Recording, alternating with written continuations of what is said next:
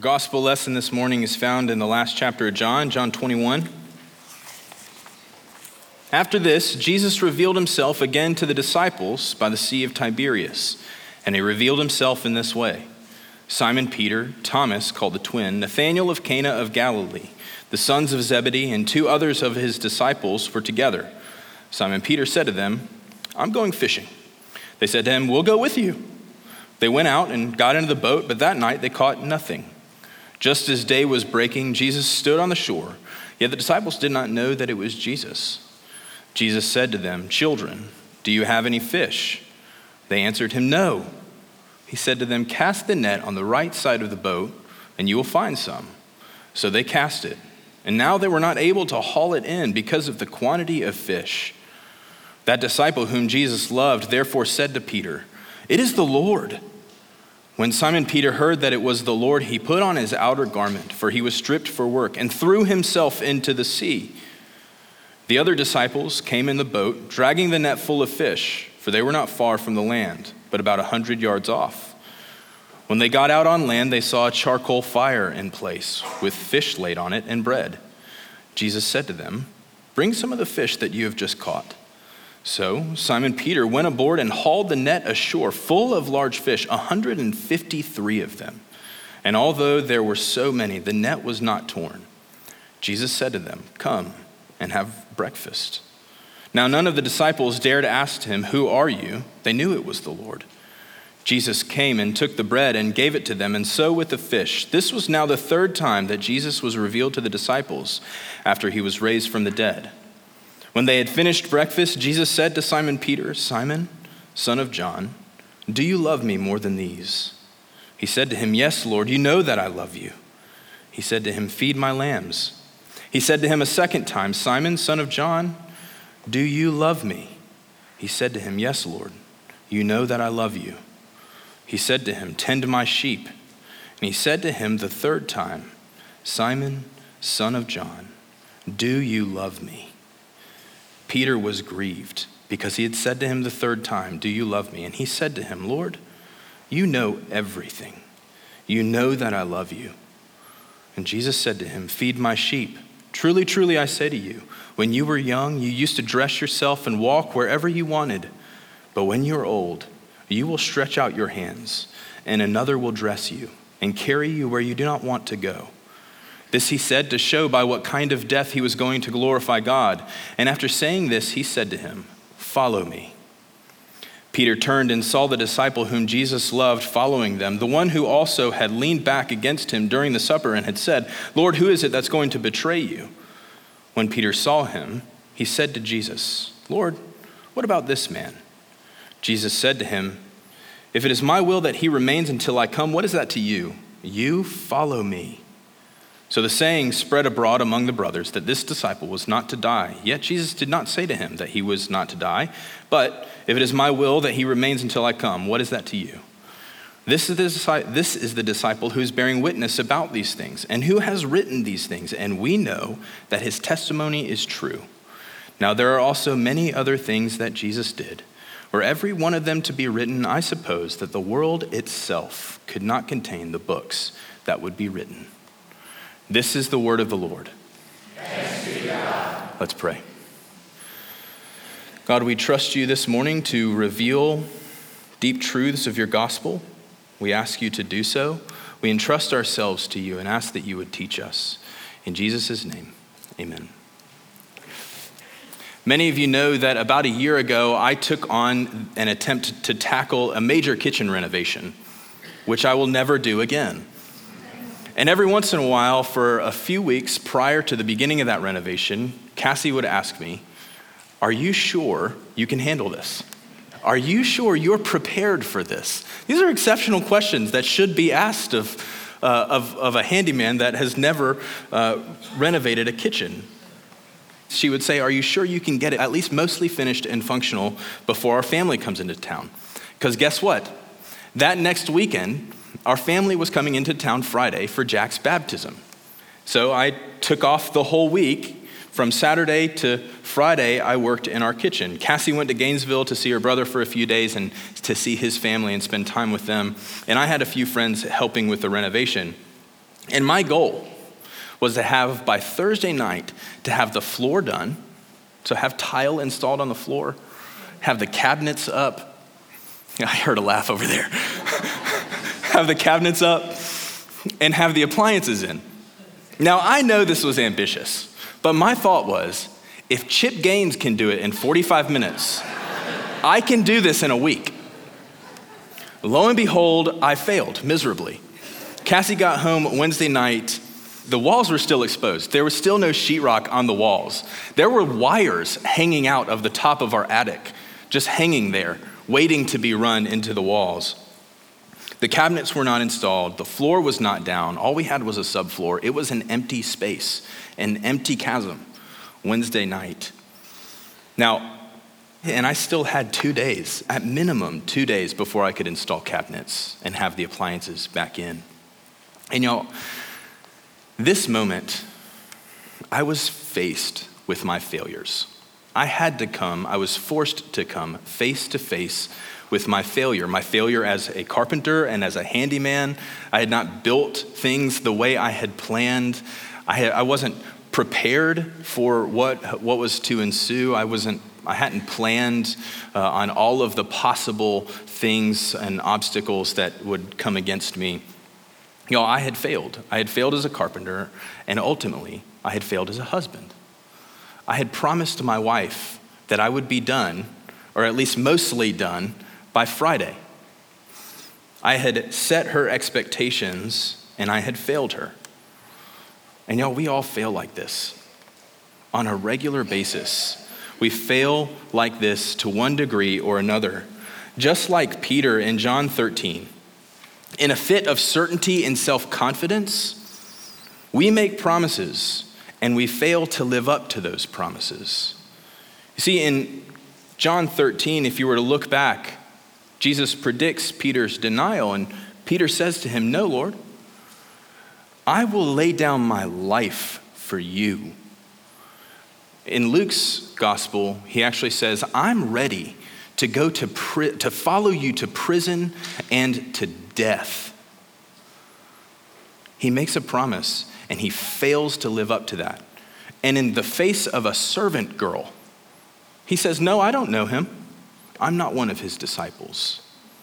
He denies him 3 times and fails miserably. And we all fail. We all fail Jesus. We all fail our families. And so how do you respond to your failures? One way is to sink into despair, to walk around in hopelessness. This is what happened to Judas. He had betrayed Jesus, and he ends up ending his own life. Or we can lie. When we are confronted with our failure, we can lie and try to cover over our sins and act as if nothing had ever happened. Or if you're like me, you can minimize. You act as if it's not as bad as it really is. And so when your wife comes and sees the empty chasm in your kitchen, you say, "No, this is exactly where I want it. It's not as bad as it looks. I'm prepared for this." Or you can be honest.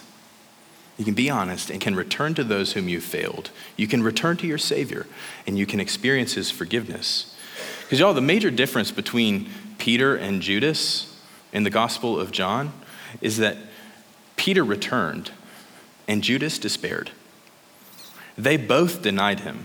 They both betrayed him on the same night. They both sought to save their own lives in their Savior's hour of need. But one returned. So the question of this passage then is, how does Jesus deal with your failure? Because what we see is in the restoration of Peter, we get a pattern. We learn a pattern for how our risen Savior Jesus deals with our fickle faith. We learn a pattern of how Jesus addresses our failures. And the first thing that we see is that Jesus confronts our failures. Take a look at verse 9. This verse sets the stage for Peter's restoration. So they realize, oh wait, it's Jesus. He's on the shore. And we're out in the boat. It's Jesus. And so Peter throws himself into the water.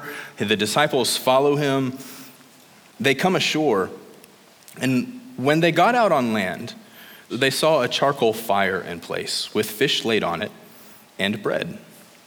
The whole episode occurs on the shores of the Sea of Galilee, also known as the Sea of Tiberias, around a charcoal fire. And y'all, this charcoal fire is significant. It's significant that John puts it in there, that it wasn't just any old fire, it was a charcoal fire. Because the last place we saw a charcoal fire was in the courtyard of the high priest Caiaphas in chapter 18. If you turn back there, chapter 18, beginning in verse 17. The servant girl at the door said to Peter, "You also are not one of this man's disciples, are you?" He said, "I'm not." Now the servants and officers had made a charcoal fire because it was cold, and they were standing and warming themselves.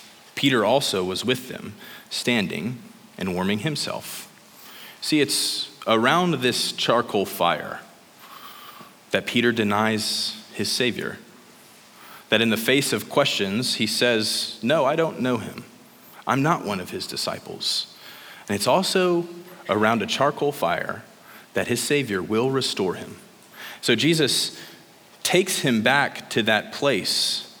You can imagine as he walked up and smelled, when you see a charcoal fire, you know it smells. It has a particular smell. So when Peter walks up, you can imagine he smelled that charcoal fire and smelt his denial as he's walking up to his Savior sitting around a fire. And by taking him back through memory and through his senses, Jesus is preparing him for restoration. Jesus is confronting him, exposing the location of his denial, of his failure. And then in verses 15 through 17, Jesus asks the same question 3 different times. "Simon, son of John, do you love me?" 3 isn't a magical number. It's not as if somehow through hocus pocus, Peter is restored. It's just simply Jesus using this to correspond to the 3 denials. Peter was asked 3 times if he was a follower. He said no all 3 times. So Jesus asks him 3 times, "Do you love me?" He answers in the affirmative.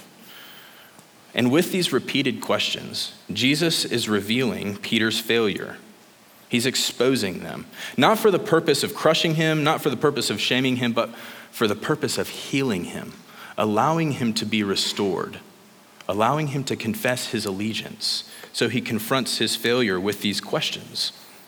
There's a psychiatrist out in California named Irvin Yalom, and he performs this exercise at conferences occasionally where there's 300 or 400 strangers. He tells them to pair off, and he says, ask this question over and over and over to one another. What do you want? So all of these strangers are supposed to ask each other, what do you want?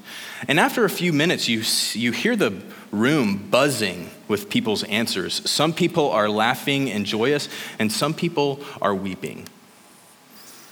And Yalom reflects on it and says this: men and women are stirred to their depths.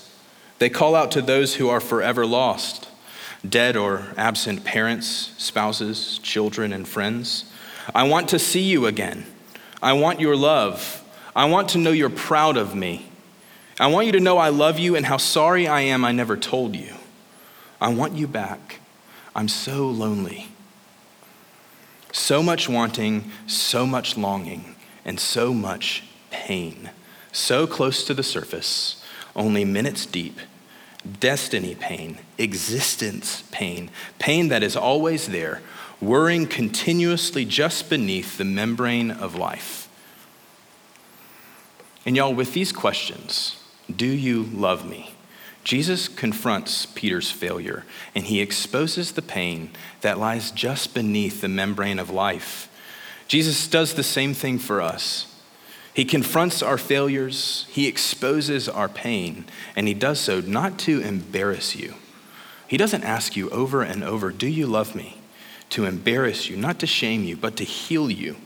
Because you can only be healed when your failure is confronted by a loving Savior. You can only be healed when your sin is exposed to the light that gives life. So when he brings you back to that place, that location of failure, and you see it and you remember it and you smell it, and he asks you the question, do you love me? Don't resist him. He's not doing it to embarrass you. He's bringing you back to that place, to that location of failure. And he's doing it so that you may be healed and that you can move forward restored and changed. He begins there with Peter and his other disciples. And then secondly, Jesus restores fellowship with us. Look at what Jesus says to his disciples, including Peter, and probably especially Peter, when they arrive on shore in verse 12. So Peter grabs all of the fish, the net, and he presumably drags it ashore by himself, which is an incredible feat of strength. And Jesus sits them all down, and he says to them, "Come and have breakfast." That's a little surprising. First time I read that was a little jarring. Come and have breakfast. Why breakfast? Why a meal? Why doesn't he just preach to them? Tell them what they need to be doing now that he's resurrected, and give them a commission and so that they can move on and go tackle the earth with the gospel. Why a meal? Why breakfast? Well, in the ancient world, dining together was considered an intimate endeavor. You were associating with people. You were fellowshipping with them when you ate with them. And that's why the Pharisees and Sadducees were so indignant when Jesus ate with tax collectors and sinners. He was associating with them. He was having table fellowship with them. And here, Jesus is seeking to restore fellowship with his disciples, all of whom had abandoned him on his night of need. John also uses words that harken back to John 6. If you look at verse 13, Jesus came and took the bread and gave it to them, and so with the fish. This is almost identical to the way Jesus provides fish and bread for the 5,000. He miraculously provides bread and fish when he feeds the 5,000. It's also that passage in John 6 that Jesus tells his followers that he's the bread of life, and that by feeding on him, we have life. He takes the bread and the fish, he gives it to his disciples in an intimate setting around a campfire, around a charcoal fire, sharing a meal together, having table fellowship with them. And it's by feeding with the bread of life and feeding on the bread of life by faith that Jesus restores our fellowship with him, that he restores us to relationship with him. And y'all, we restore relationship with our kids all the time. We restore fellowship with them. When Maddie Grace does something especially heinous, which is on a regular basis at this point, she's 3.5, so you can imagine. When she does something especially heinous, she gets disciplined. And most of the time at this point, we're spanking. And so when I spank her, we go through this kind of ritual pattern for how I deal with her. Tell her to go to her room. And usually that's not to get a 3.5-year-old to think about what she's done. It's normally just to let me cool down for a second before I go address her issues. When I go into her room, I sit down on the floor with her. She sits in my lap and we have this little conversation back and forth about what she did wrong, why it's wrong, and why it deserves to be disciplined. And then I spank her. And when I spank her, we're done. No more disciplining. She's already received the discipline. She's received the punishment. And so instead of just letting her run off and go play with her brother and hit him again, I look her in the eyes and I say, "Maddie Grace, I love you." And I give her a big hug and I give her a kiss. I'm restoring fellowship with her in that hug and kiss by telling her I love her. By giving her a hug and a kiss, I'm restoring fellowship after she's broken the rules, after she has failed to live in line with our household. And then I get to hear her say, "Daddy, I love you too." No, we're restoring fellowship. And that's what Jesus does for us. And I do this for her because she needs to know this is how Jesus deals with her failures. I'm not saying I do it perfectly, clearly. But this is how Jesus deals with her. And this is how Jesus deals with us. He confronts our sin and he restores fellowship with you. Because your fellowship with him is not contingent on your failure. He has covered those failures with his blood. And he seeks to restore fellowship with you. And then lastly, Jesus recommissions us to follow him. Look at verses 15 through 19. When Jesus questions Peter, he says, "Simon, son of John, do you love me?" Simon, son of John, do you love me? Simon, son of John, do you love me? And every time Peter answers with the affirmative. And it's not like an arrogant affirmation anymore. Back in chapter 13, he said, I will lay down my life for you. Like this really arrogant, prideful, I can do this, I'm self-confident. But this time he says, Lord, you know I love you. You know I love you. You know I love you. And Jesus responds to him by recommissioning him. He says the same command in different ways over and over. Feed my lambs, tend my sheep, feed my sheep. All versions of the same thing. All versions of the same command, take care of my people. This isn't new. It's not as if Peter's receiving a new vocation, as if he's being converted for the first time or the second time and receiving a new job. It's always been Peter's job as one of Jesus' apostles and his disciples to go take care of people, to go do what Jesus has done. And so Jesus is just telling him to do the same thing that he's been doing. Go back and take care of my people. He's recommissioning Peter to take care of the church, and he's also reassuring him of his identity and standing before God, because it's only by being right with God as his disciple can Peter then be told to go take care of the church. So Jesus is constantly, over and over, reassuring him, recommissioning him. He also gives Peter the dignity of making good on his promise. If you notice in chapter 13, Jesus says, I will lay down my life for you. In verse 18, Jesus says, truly, truly, I say to you, when you were young, you used to dress yourself and walk wherever you wanted. But when you're old, you will stretch out your hands and another will dress you and carry you where you don't want to go. And John concludes, he was saying this to show by what kind of death Peter was going to glorify God. So Jesus gives Peter the dignity of making good on that promise. So he recommissions him.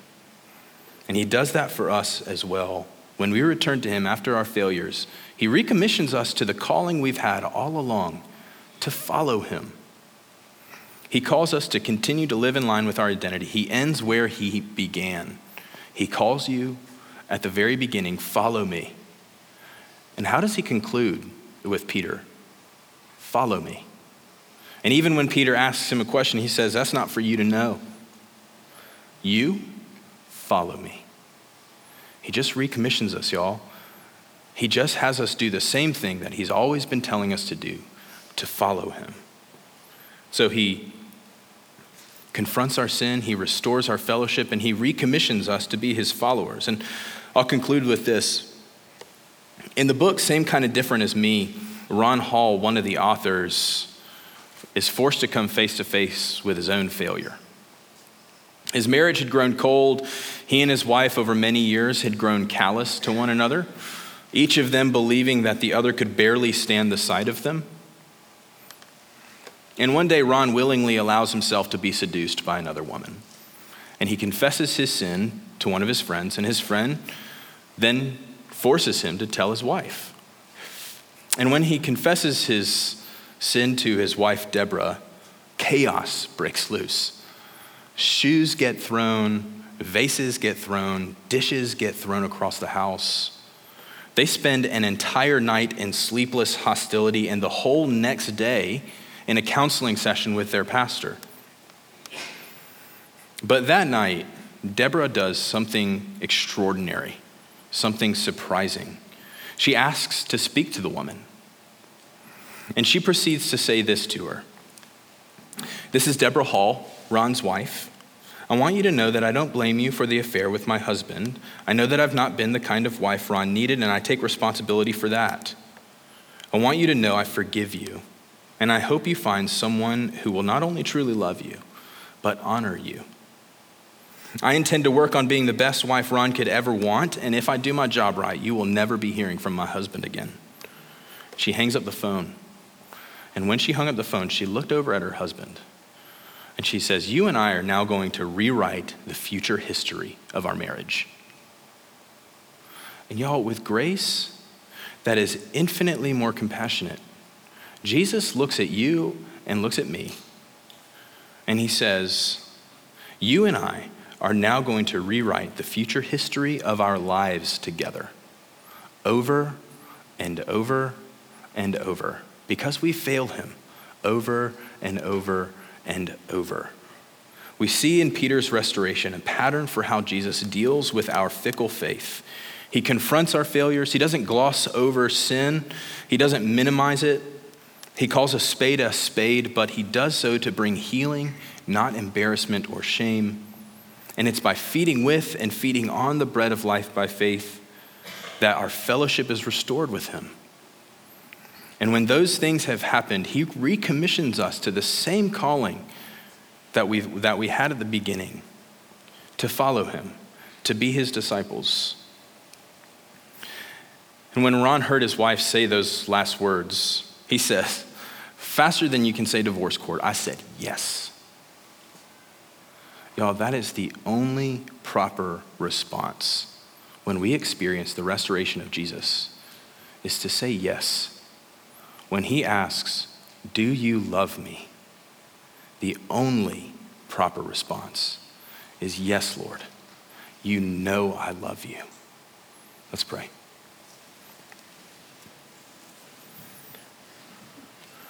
Lord Jesus, this morning we do confess we do love you.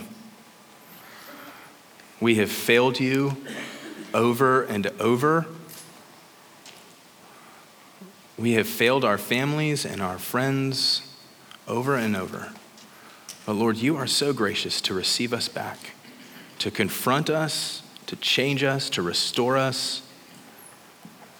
And so God, we give you thanks that you're not willing to leave us where we are in our sin and shame, but we give you thanks that you address us in a gracious and compassionate way and restore us. Restore us continually, we ask in Jesus' name. Amen.